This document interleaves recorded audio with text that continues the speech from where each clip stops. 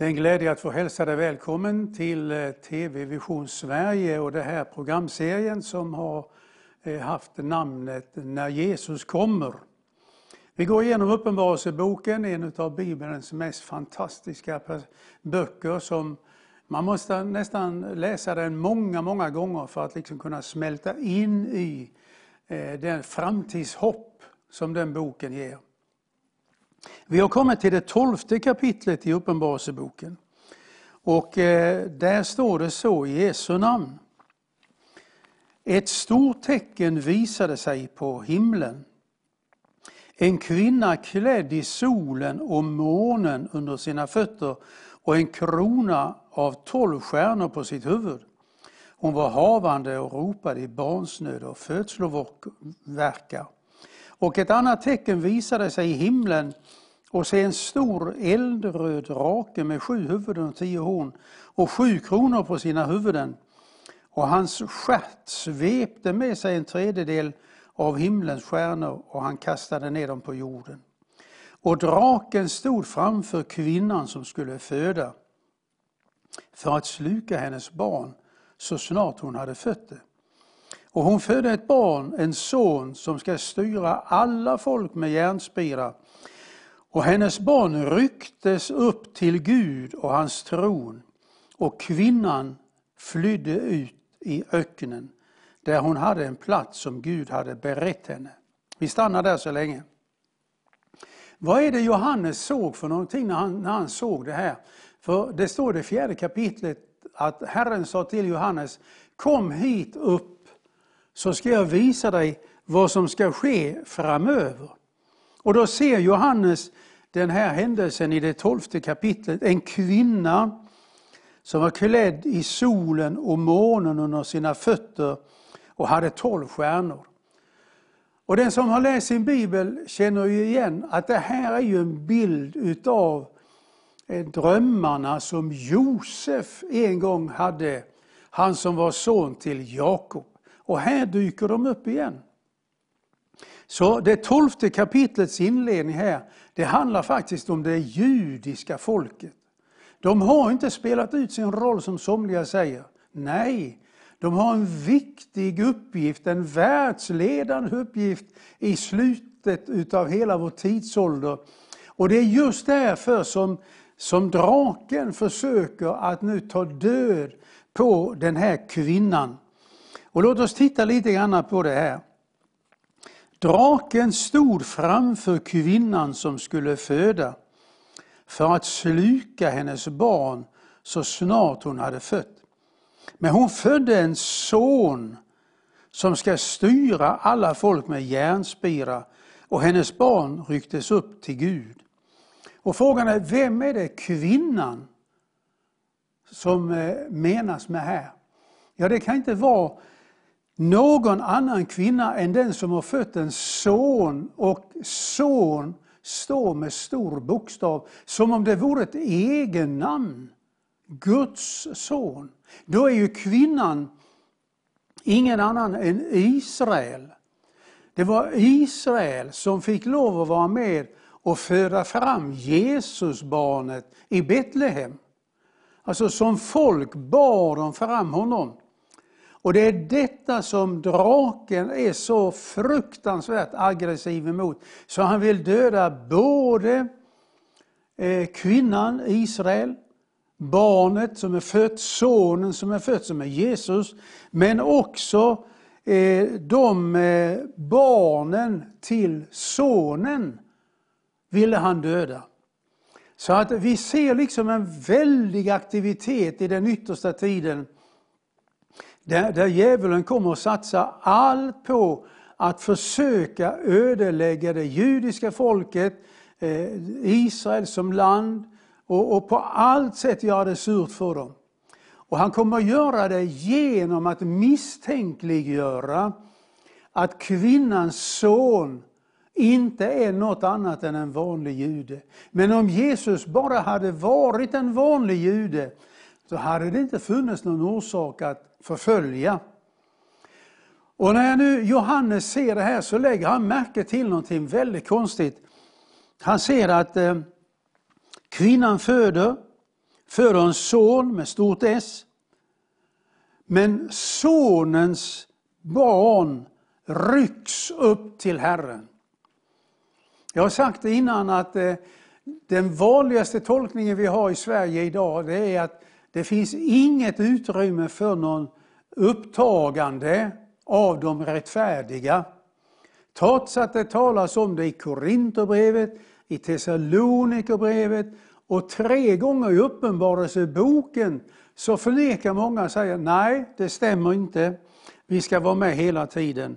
Men Gud säger nej, de ska inte vara med hela tiden.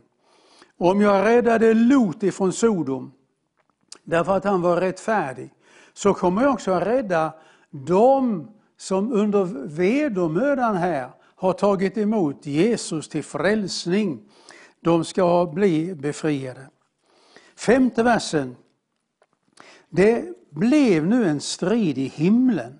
Mikael och hans änglar stred mot draken, och draken och hans änglar stred. Men han var inte stark nog och det fanns inte längre någon plats för dem i himlen.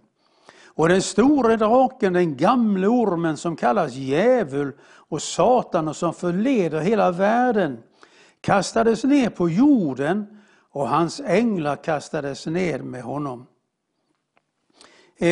Jag går ner till den 12:e versen, senare delen.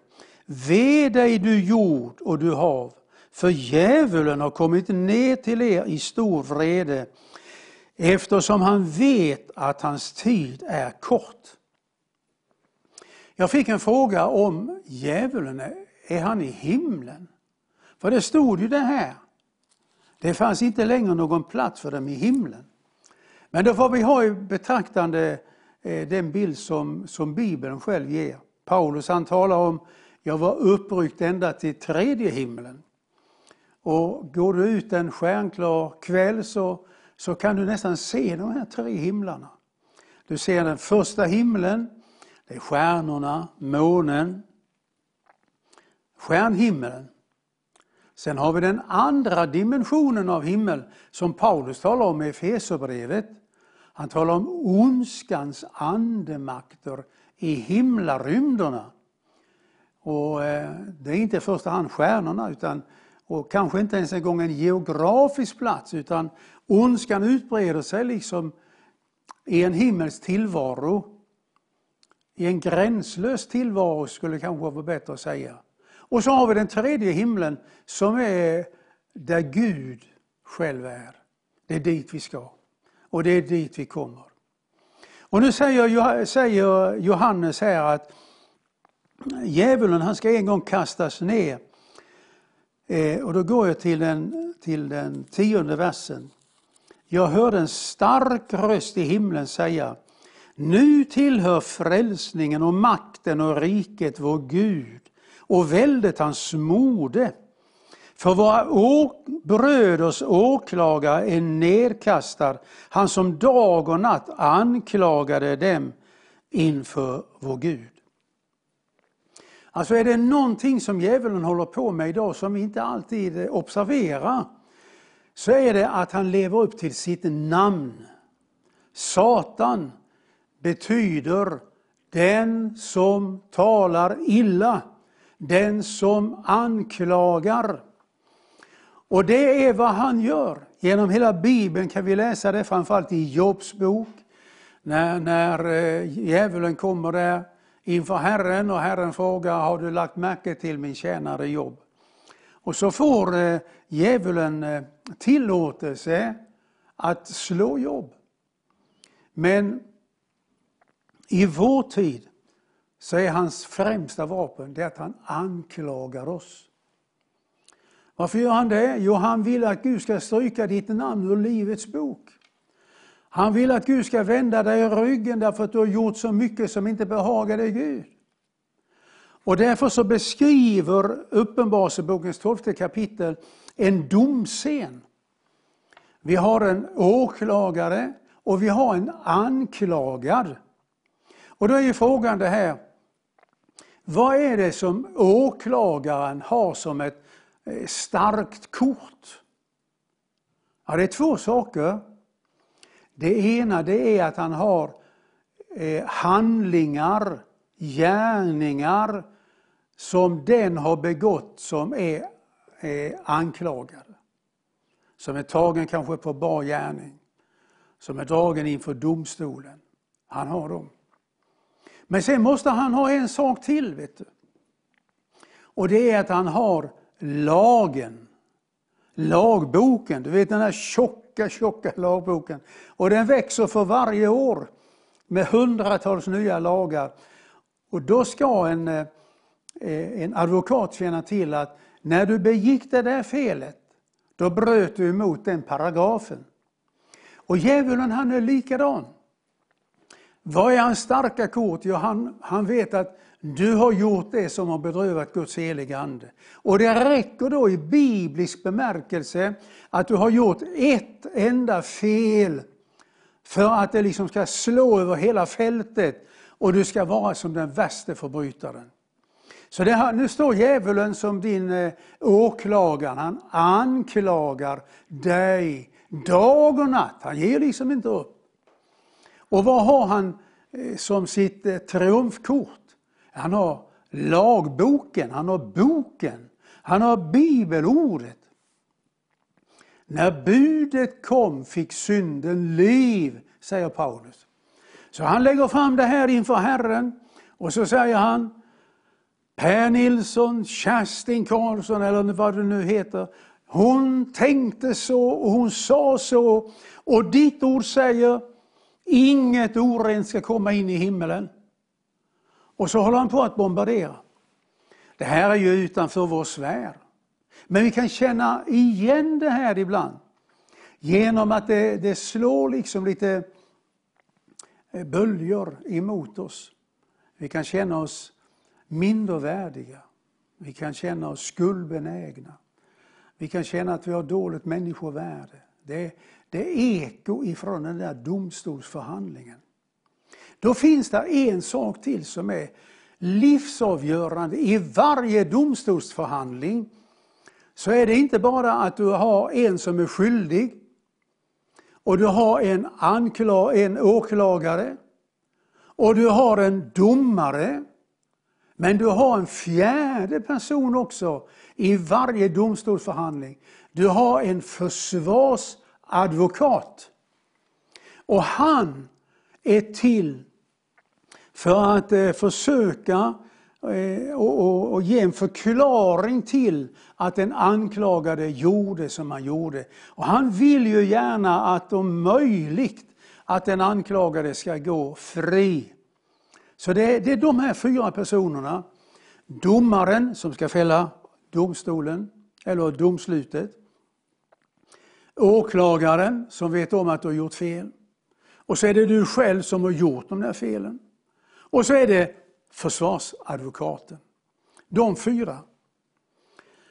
När jag var 18 år gammal, jag har nyss fått körkortet, så fick jag låna pappas bil och köra in till Helsingborg. Jag hade inte haft körkortet mer än kanske någon månad. Och jag tyckte jag körde så försiktigt jag kunde. Men i en gatkorsning var jag inte observant. Att det kom en cyklist från höger i full fart. Och det blev en olycka mitt i gatkorsningen. Han föll i gatan, ambulansen kom och hämtade honom. Poliserna kom och det blev utredning. Och så blev jag dragen inför domstolen i Helsingborg. Helsingborgs tingsrätt. Det är klart att jag var förtvivlad. Jag är första gången som jag var indragen i någonting sånt här. Och också sista gången hoppas jag, för det har aldrig hänt mer. Men jag minns när jag satt där på tingsrätten i Helsingborg. Och där satt en åklagare på mitt emot mig. Och han skulle liksom då tala om för domaren vem jag var, fast han aldrig hade sett mig. Och han talade om dagens ungdomar, hur vårdslösa de är och att man borde inte få körkort och det ska inte dras in. Och till råga på allt så skulle jag dagen efter det här så skulle jag gå till Stockholm och börja min pastorala utbildning för att bli förkunnare åt Guds evangelium. Så det var väldigt blandade känslor. Och när han höll på att anklaga, då kände jag allt hopp är ute för mig. Jag förlorar ju körkortet, jag kommer att bli dömd och då kan jag kan inte börja att läsa till förkunnelse som en dömd bilförare. Men när han hade sagt allt sist så hade jag en på min högra sida. Det var min försvarsadvokat, vi hade aldrig setts. Men vet när han började att beskriva mig som en ung grabb. Och han talade med så fantastiska ord så att när det till sist var slut så tänkte jag så här när jag satt och jag kände nu står det mycket på spel. Då kände jag så här, du får gärna fortsätta lite till. För det var så positivt. Han talar om dagens ungdomar och vi ska inte sätta fram krokben på dem och ena med det 23 och så vidare. Och när det var slut, då sa domaren så här, mötet avslutas, dom avkunnas senare och du kommer få brev om det. Och med det så åkte jag till Stockholm. Och jag gick där i Stockholm och tänkte, hur ska det gå? Kommer jag bli dömd därför att åklagaren anklagade mig? Jag hade ju gjort fel. Eller kommer försvarsadvokatens att kunna lyckas och få till det här på något sätt? Och jag glömmer aldrig den dagen när det kom ett brunt kuvert från tingsrätten i Helsingborg. Och jag öppnar brevet och där står det frikänd på alla punkterna. Tack gode Gud för den försvarsadvokaten. Men nu är inte det viktigaste utan det är att vi har en åklagare som inte unnar sig någon ro. Och det är om honom som Paulus skriver i brevet som han skriver till församlingen i Rom. I det 8:e kapitlet så skriver Paulus så här. Och vi får upp det.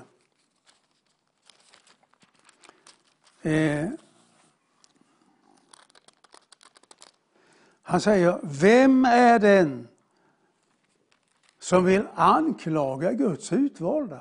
Vem? Alltså, det är ett personligt pronomen som han använder. Vem är den som vill anklaga Guds utvalda? Vem är den som vill fördöma Guds utvalda? Vem? Alltså en person. Och för Paulus var det kristallklart att den som ville detta, det var han som vi läser om i Uppenbarelsebokens 12:e kapitel. Han som kallas för djävul och Satan. Och vad är svaret då på Guds svar när det gäller den anklagelsen? Jo, Paulus säger så här. Kristus Jesus är den som har dött. Ja, än mer. Det är han som lever och regerar i evigheternas evighet. Romarbrevet 8:33. Vad ska vi nu säga om detta? Om Gud är för oss, vem kan vara emot oss? Djävulen. Han som inte skonade sin egen son utan utlämnade honom för oss alla. Hur skulle han kunna annat än också skänka oss allt med honom? Vem kan anklaga Guds utvalda? Det är du. Du är utvald av Herren, vet att bli ett Guds barn. Gud är den som frikänner. Vem är den som fördömer? Kristus Jesus är den som har dött. Jag är en med som har blivit uppväckt och sitter på Guds högra sida och vädjar för oss. Och det är detta som Johannes beskriver i det 12:e kapitlet. Alltså att en dag så kommer den här anklagelserna eller hans möjlighet att anklaga, de kommer vara över. Det är slut med dem. Men idag gör han det. Och ibland känner vi ekot av det. Känner att det är mycket som ligger på skuldregistret. Det är mycket jag skulle ha gjort och inte har gjort. Och det är en del av det som jag gjorde som jag inte borde göra. Jag har sagt saker och ting som inte var så väl genomtänkta. Men det viktigaste förstår du. Det är vem du har valt till din försvarsadvokat. Och nu ska jag läsa en gammal sång. Alltså sånger förr i tiden. De handlade inte så mycket om oss människor, vad vi skulle göra, utan de sätter ett fokus på Kristus. Och den här sången lyder så här. Det är en obeskrivlig tröst. Det lättar alla levnadsplikter. Det fyller mitt beklämda bröst med höga himmelska utsikter. Att du ingick med dina sår och därmed dessa tecken står helt som vår. De såren ropar varje stund.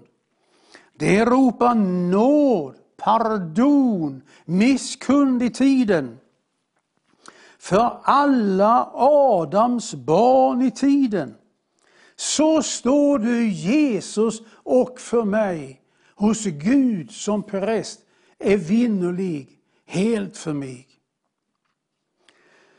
Så sant som du och Jesus står ute i vårt ställe i det höga, så sant som du har blivit vår rättfärdighet för vardagens öga, så sant är jag i denna stund Guds hjärtas lust och täcka brud.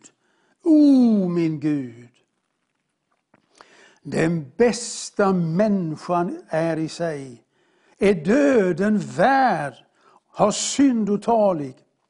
Den sämste kristne är i dig, o Jesus, helt rättfärdig salig. Lov, ära, pris är vinnerlig. All salighet är blott i dig, blott i dig.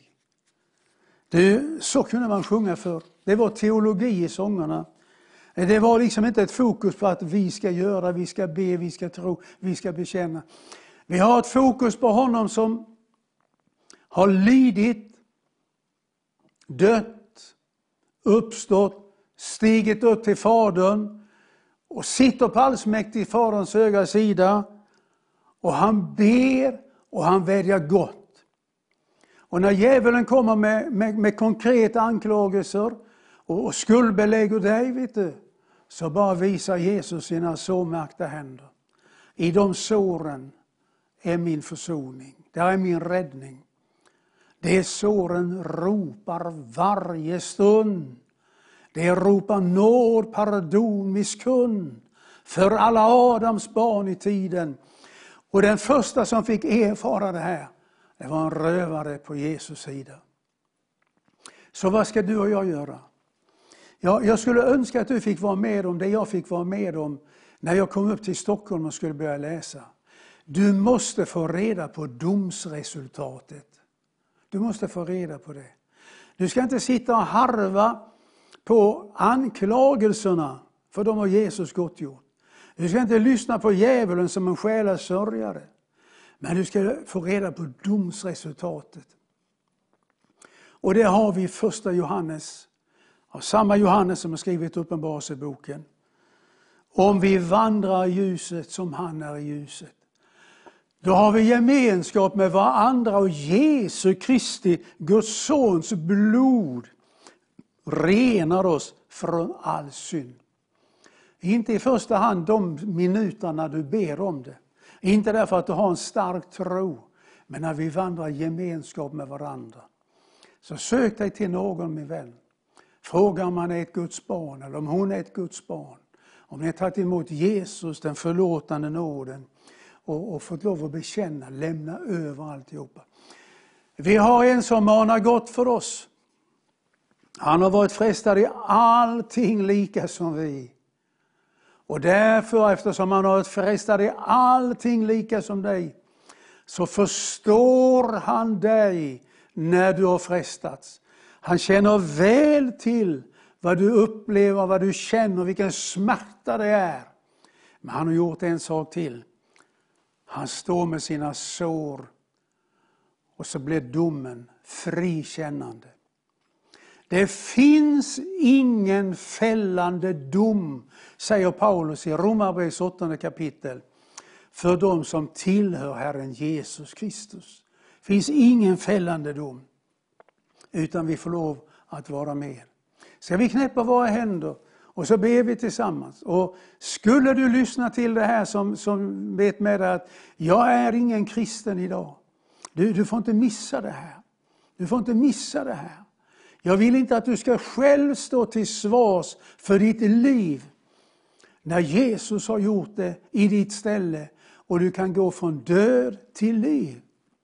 Ifrån helvete till himmel.